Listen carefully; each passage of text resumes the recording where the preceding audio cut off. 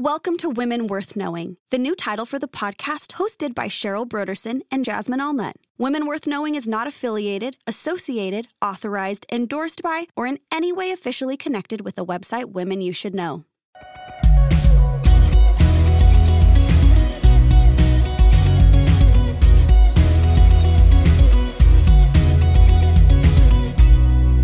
Hello, Jasmine. Hello, Cheryl. We are here with another woman you should know. Mm-hmm. And this is one of my all-time favorites, probably one of your all-time favorites. Yes, and she's one, I just almost feel bad that we didn't talk about her earlier because she's one of like those best-loved missionaries of all time, Amy Carmichael. Amy Carmichael. And don't you think that she's probably one of the best-known missionaries? Yes. Maybe because of her prolific writing? I think so. I think that's really what's made her really, I guess, stand out, you could say. Yeah. You know how I got introduced to Amy? Okay, when I was a little girl, I wanted blue eyes. My mom has these gorgeous blue eyes. Yeah. Oh. Gorgeous blue eyes. And so I'd always say to my mom, why couldn't I get your blue eyes? Why did I get, no offense, I love my father, but why did I get brown eyes? And my brothers both have these amazing blue eyes. And my sister has these amazing kind of tiger golden eyes. Oh, they're gorgeous. And then I got just chocolate brown, and I wanted blue eyes so badly. And my mom said, I read a poem about that. I know somebody else who wanted that. And she brought me the story about when Amy Carmichael, as a little girl, used to pray for blue eyes, and how she learned through that God sometimes says no for our best. Yes, for a greater reason than we realize. Yes. I'm so glad you started with that, because that just brings us right into her life and her childhood. And so, yeah, Amy Carmichael, I realized that we haven't been giving you guys all of the lifespans as we've been going along here. Sorry about that. So she was born in 1867, and she was a young Irish lass. She was born into a well-to-do family in Northern Ireland. And like Cheryl said, she was one of the most well-known, well-loved missionaries in history. And she really was a very loving person. But you wouldn't necessarily know that from her childhood. She was feisty, man. She was just a little stinker because she was the oldest, and she was just like a little ringleader. She would get all the other kids in trouble all the time. One time, there was a laburnum tree in the yard, and they knew that they had poisonous seeds. Their parents said, don't eat from them. And so Amy did a challenge with her siblings and said, let's see how many we can eat before we die. And so they all just started, I know, right? They just started chowing. I know.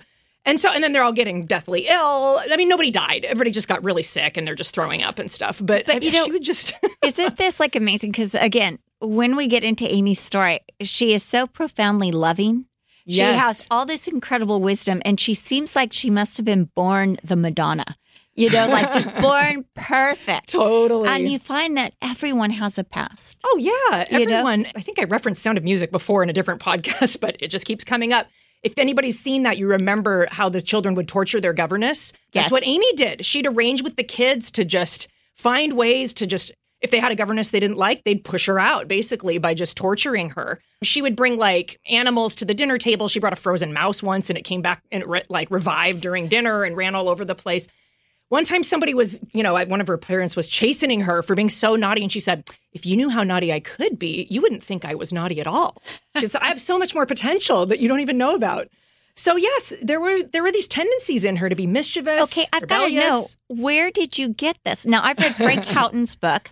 And I've read... there's so many books on her, I know. Oh, I know, so many. And I've read Elizabeth Elliot's A Chance to Die, which probably is the most classic, known. Yeah. Frank Houghton's was probably my favorite of all I've read. Really? But I didn't get the childhood. Oh, yes. Honestly, I don't even remember where I got this. My mom she taught a class on missionary biographies at the Bible college, and she was the first person to actually think of that idea. And I think I got that one from her. I'm going to admit that was not an original. It came from something she read. Too, I mean, if people are going to read one of the biographies of Amy, I would recommend Frank Houghton's. I've actually read, I think, 3 or 4. Frank Houghton, of all of them, he brings out the tenderness and the kindness of her, which we'll get to as soon as we get past the rascaliness. After we get the naughty part. But you're right, Cheryl. We need to talk about the naughty part so everybody realizes Amy Carmichael was not perfect. It's interesting that you should start with this. Is today I was saying to Brian, I hope we're not putting the women under condemnation, telling them about these wondrous women. Oh, totally. And I hope that they realize that God takes us as we are and he makes us into what he wants us to be. And I was thinking, not all of us are called. When I'm studying about Amy, going to India and what the conditions were. I mean, not only did she have thieves and snakes, which I absolutely hate, and all these malaria, all these other issues. She was constantly being threatened too.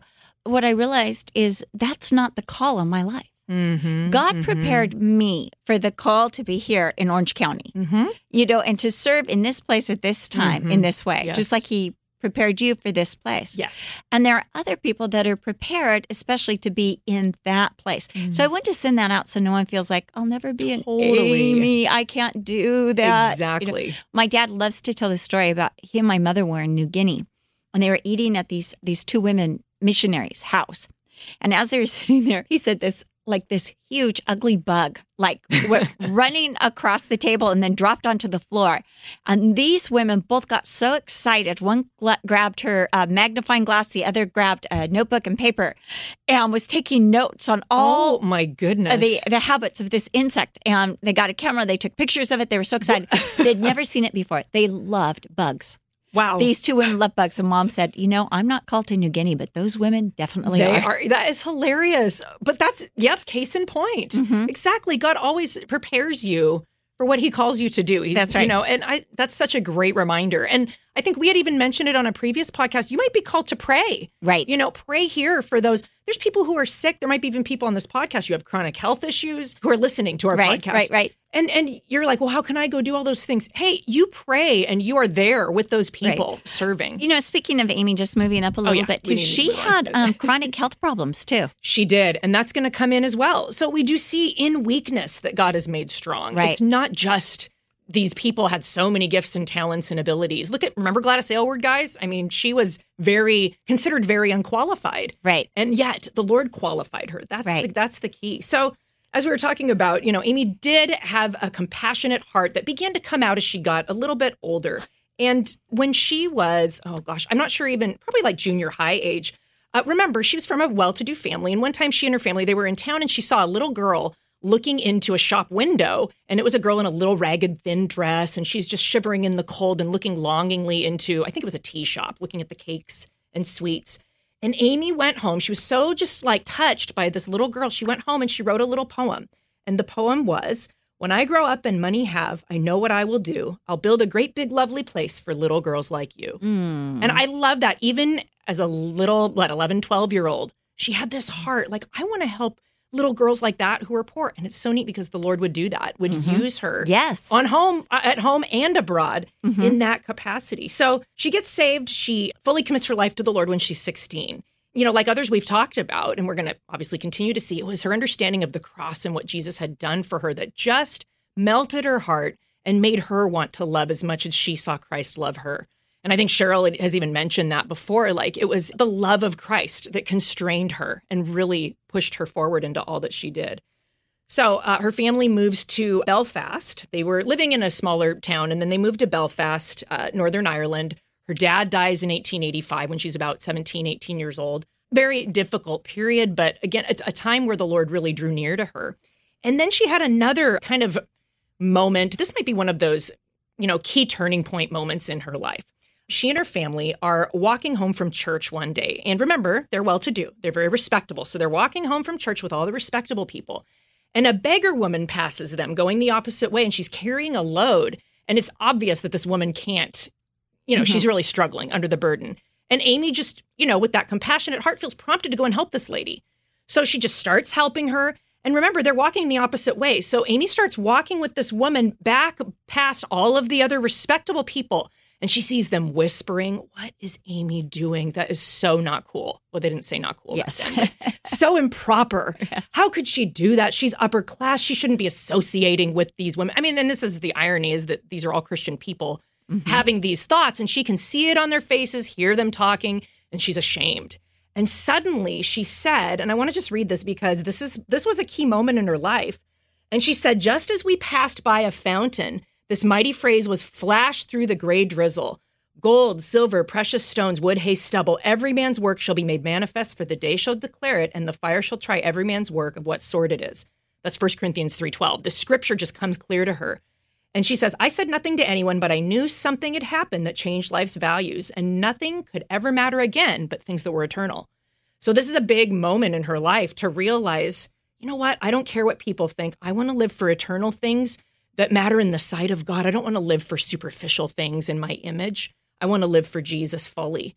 And so she becomes more and more surrendered at that point. From here, she goes to Keswick. Yes. But even before that, she starts a ministry to the Shawleys. Yes, and then that happens. Exactly. Okay, so first Keswick and then the Shawleys? Well, she went to her first Keswick convention and then, but she wasn't like super involved till later. Yes, You're right. Yeah, that's true, actually. So she starts doing, this like vacation Bible school, basically, with the kids in the neighborhood called the Morning Watch.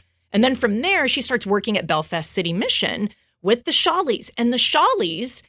This is kind of similar to what Lilias Trotter was doing. Well, the Shawleys couldn't afford coats. Yes, they couldn't afford coats and hats. So they wore shawls, right. So they wore shawls around their head to keep warm. So hence they were usually the factory girls. Yes, the factory girls. Because this is the time of the Industrial Revolution. Yes. And so they were called Shawleys because they were so poor and they had to go to work every day and from the elements because Northern Ireland is cold. It has a brutal winter. And so they would wrap themselves in these shawls. Oh, yes. And it was, So, I mean, she just had such a compassion for these girls. Right. Very similar to Lilias Trotter in London with the YWCA, this heart for those poor, factory workers. So she starts this ministry with them. And eventually, I mean, it's like kind of a faith ministry. They're just praying. Her and a few friends, they begin to see the Lord provide and build to the point where they had activities and Bible studies, and practical outreach to these women 6 days a week. Almost every day they're doing things for these women. They end up building a structure that they called the Tin Tabernacle, but Amy called it the Welcome. That kind of redeemed it a little bit. And over in the sanctuary, I guess you'd say, over the back wall, she put the scripture that in all things he might have the preeminence. And that's how she really wanted this ministry to work, that all glory would go to God, that he would provide, he would lead. And those were things that God was working in her and I think using to prepare her for future ministry. And it was kind of a fulfillment of that poem that she had written. Like, I want to start helping girls that are struggling and underprivileged. It's kind of the near, and then there will be another fulfillment. Yes. So she goes to Keswick, and that's where she first, just feels the prompting, so to speak. Yes. To go on the mission field. Yes. Yeah. She meets the first chairman of Keswick. His name was Robert Wilson. He just kind of takes Amy and her siblings under his wing, and he becomes like a father figure to them. The dear old man, D-O-M. Yes. So she'll call him in her books and in her correspondence, she refers to him as the D-O-M. Yes. The dear old man. And interestingly enough, during this time, she goes to school in Harrogate. Oh, I didn't realize it was in Harrogate. I forgot about that. It was in Harrogate, yes. Interesting. And the dear old man is providing for her the means, the tuition, to go to this college to prepare for the mission field. Yep. So, I mean, for more of that, you're going to have to read the books. But But when you go to Harrogate, if you know Christians, they will point out the college that she went to. Really? Oh, that's so neat. Yes. I happen to know Teresa. And Teresa would know. Yes. Teresa loves to point out, like, Carmichael was here. That's her invitation to always come to Harrogate. Oh, that's so fun. I love that. And you know what? My sister went to Belfast maybe 2 years ago, and she sent me all these pictures because they went to the Welcome. It's still there and running as a ministry. I was in Belfast. I didn't even know it. Oh, my gosh. Yeah, I know. You didn't go with the right people. Maybe Teresa would have been there. If only I could have a do-over. Yeah. Just kidding. Yes. That's a nice tie in there. So she's there. Yes. And then, and through Keswick, through the dear old man, she is prepared and ready to go on the mission field. And so in 1892. But where does she think she's going to go? Okay, we think she's going to India, but no, ladies and gentlemen, whoever's listening to this, she goes to Japan. That's right. Surprise. So And in Japan, she gets so deathly ill. And so then they think that she's not fit for the mission field. Yeah. And she even wonders, is this God's will for me? Yeah. She suffers from neuralgia. In fact, there's one little story about that really quickly that was kind of another like aha moment in her life and in her ministry because of the neuralgia that she was suffering. Painful nerve disease, especially brought out in the cold. And so in a Japanese winter, that was when it really got to her. And she would go out and try to evangelize, as she was learning Japanese, she would go out on these evangelism trips with her interpreter, Misaki-san. And Misaki-san really tried to encourage Amy to wear a kimono because, to just blend in with the people. But Amy's like, no, I can't because of my neuralgia. I have to stay warm all the time. And one time they were talking with this elderly Japanese woman and sharing the gospel with her. And the woman was there. She was like, ripe for the gospel and really open. And the point where Amy thought, I can invite her to receive the Lord. Suddenly the woman noticed Amy's fur gloves. And she got so distracted by what Amy was wearing that Amy was never able to circle back to present the gospel to her. Wow. The woman just got completely distracted. And so from that, Amy felt like the Lord showed her, yes, you can be practical and take care of yourself. But Amy, there's certain moments where you don't want to risk so much for so little. Now, did she go from Japan back to England and then to India? Yeah. So the neuralgia did, there were these moments of growth in her, but eventually it became clear that that wasn't the place for her. So she goes back home. She ends up briefly there and then off to India a couple years. She was at home for over a year. And then in 1895, she goes to India because a friend told her, hey, Amy, you might be able to handle that climate better. And so she moves to India. She lives with the Walker family. And they force Amy to learn the language before she can go out and start evangelizing because she was a little go-getter and she was always trying to get out. And she just loved the people. She loved kids. I want to serve. I want to minister. And kind of slowed her down. You need to learn first and then. And this is about the time she started to take on dressing.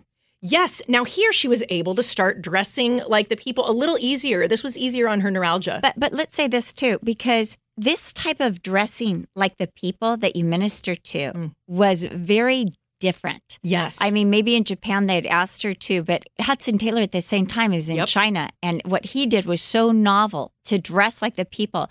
And it's kind of an incarnation. Somebody called it incarnational ministry. Yes. Where you go and you become one like the people. Yes. And this is where Amy began to realize that her brown eyes were an advantage to ministry. Oh, that's going to, India. Yes. She begins to blend better and even more so in a little. So much. Yes. So she is exactly like Cheryl said. She's becoming incarnational and recognizing as I adopt the dress and as I learn the language, she realized the wisdom of the Walkers. Instead of letting her just run out there gung-ho, get to be where Amy, be part of the culture, get to know these people and absorb, learn the language. Then you can really connect. And she began to develop a little evangelistic ministry. Kids in particular were really drawn to Amy. In fact, a lot of parents thought, is that woman giving our kids drugs? Why do they love her so much? And of course, we know that's not what it was. It was the love of Jesus drawing the kids. And the parents soon came to realize that there was something unique about her. So in 1898, a couple years in, Amy encounters for the first time Hindu temple prostitute, a very tough woman. And Amy's thinking, well, I'll just love her to the Lord. This woman would not, she was resistant. But it gave Amy such a heart for these temple prostitutes. Like, what brings these people to this point? And how does this happen? So she starts praying for the temple prostitutes. A year later, and I love how God does this. He will answer those prayers, but sometimes not in the way we expect. A year later, a little 7-year-old girl comes running to Amy's door, and her name is Prina. And Prina is running away from the temple. She's running away from the temple prostitutes and the priests and people there because they're trying to train her into service. And she's horrified. But let's talk about this too. That temple service for a little girl is prostitution. And they would be as young as 2. Ugh. And these men coming in feel like they're doing a spiritual act by molesting and having sex with these young little girls. So sad. And sometimes boys. Yeah. If a family wasn't able to afford their son, they felt like, we'll give him to the gods. And they gave him to the temple. And those boys were also used for prostitution. I mean, these children had no life. No. And especially if you were of the lowest caste system, this is your parents would do this. And it was financially advantageous. Yes. It was religiously advantageous for the parents. But for the child, it was doom. Just horrific. I know. In fact, very few lived beyond, 13 or 14 years old. Very few lived. Yeah, not surprising. It's just, it was so heartbreaking, obviously. And so, the Lord brings Prina into Amy's life. And Prina came to Amy because she had developed that reputation among the kids in the community. And she had heard that there was this really nice lady who loved kids. So she comes and finds Amy. And Amy, the temple prostitutes come after her. Amy is just like, okay, I'll pay for this. I'll pay for this little girl. Just go away. And so they, all they wanted was money. They left her alone. But through Prina, Amy began to discover how all of this process went on. Like you were saying, the process of getting these children when they were like 2 years old, when they were babies and getting basically donated to the temple. she starts to learn about this process and she just realizes this needs to be exposed. Nobody's talking about this. We're not doing anything about this.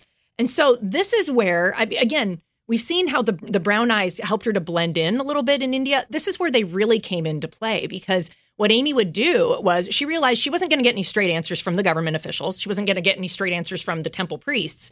So she became spy. Yeah. She would dye her face and hands with coffee grounds. And because she had brown eyes instead of blue eyes, she blended right in with the people. And she was able to go kind of into the underground network. She actually called herself Alice in Underland because she was going into the dregs of society to find out what was going on. She was able to witness for herself what was happening in the temples. It was a really eye-opening, yes. Oh my goodness, so much so. And she also gathered data that she was able. Data. Exactly. And that was huge because, again, a lot of people didn't believe her. They tried to cover it up. And other missionaries were like, oh, Amy, we just don't want to bother with all of that. And it broke her heart. I actually want to read this quote from her because she felt so alone in this call to try to bring change and to try to expose this horror.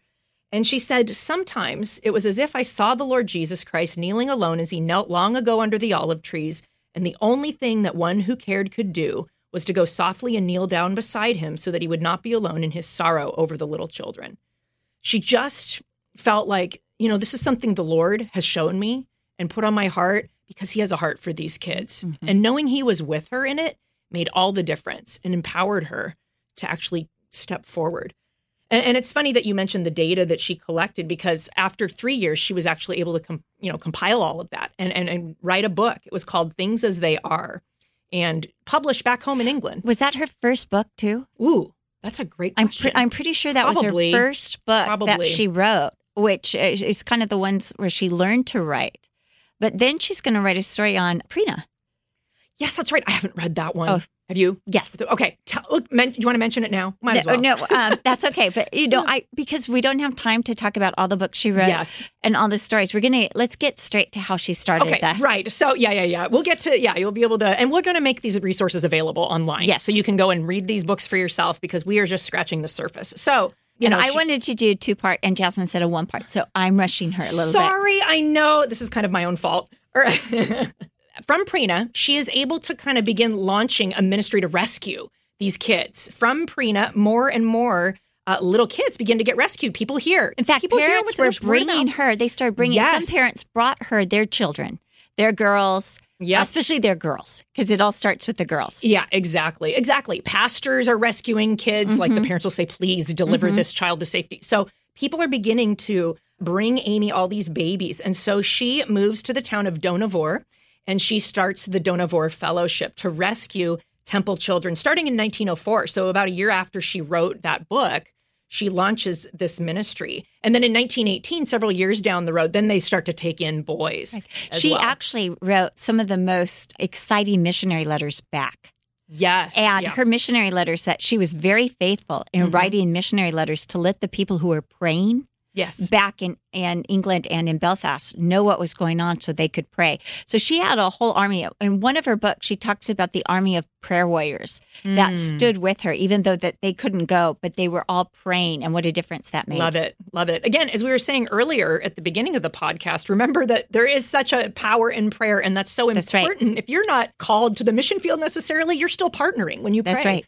And Amy really needed that. And I think, you see a lot of, if you read her books, guys, you'll see a lot of the fruit of those prayers. The Lord provided miraculously for them all the time. Food. They would get anonymous donations for exactly the amount they needed to construct. I remember at one point they were building a facility for the boys. When they started taking in boys, they needed something. The Lord provided miraculously a check for just the amount they needed.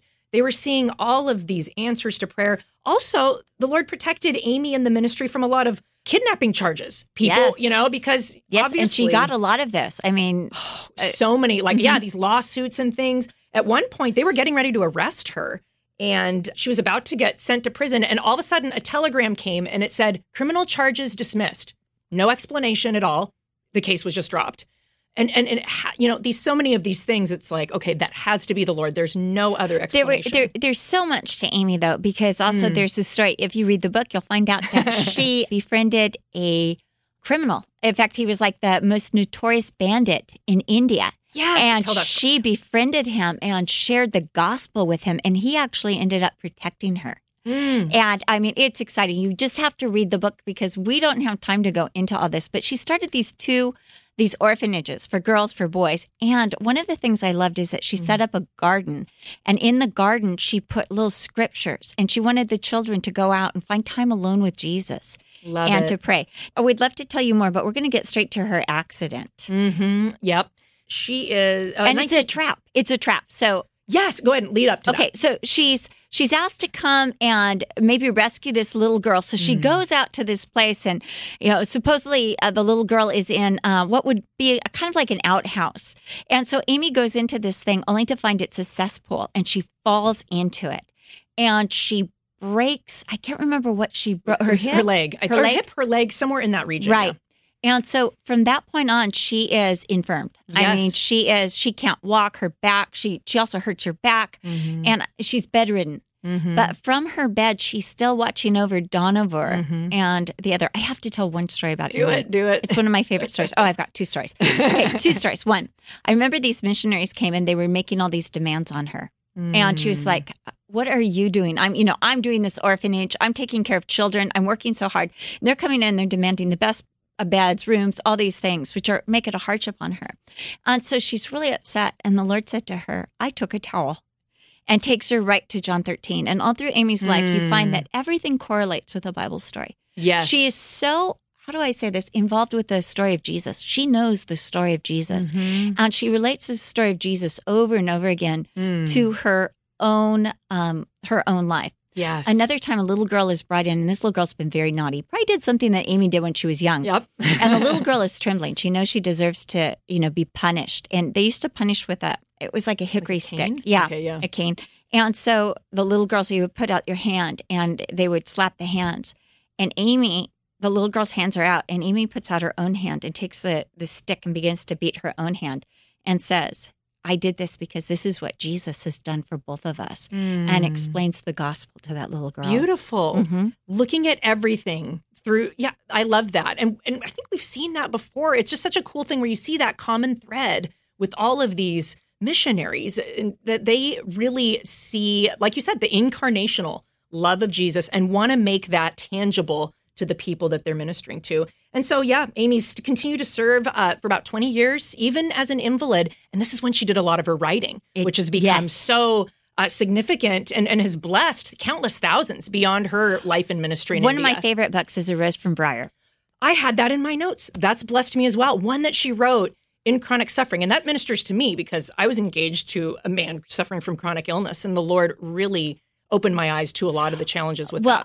Brian had chronic fatigue for years. Yes. And the Lord used that book for me too, because it was like, she talked about the butterfly that preaches contentment to the toad. And I was like, oh, I think I've been a butterfly. You know, and the toad has to go on the hot ground and is miserable. The butterfly's just like, why can't you be happy?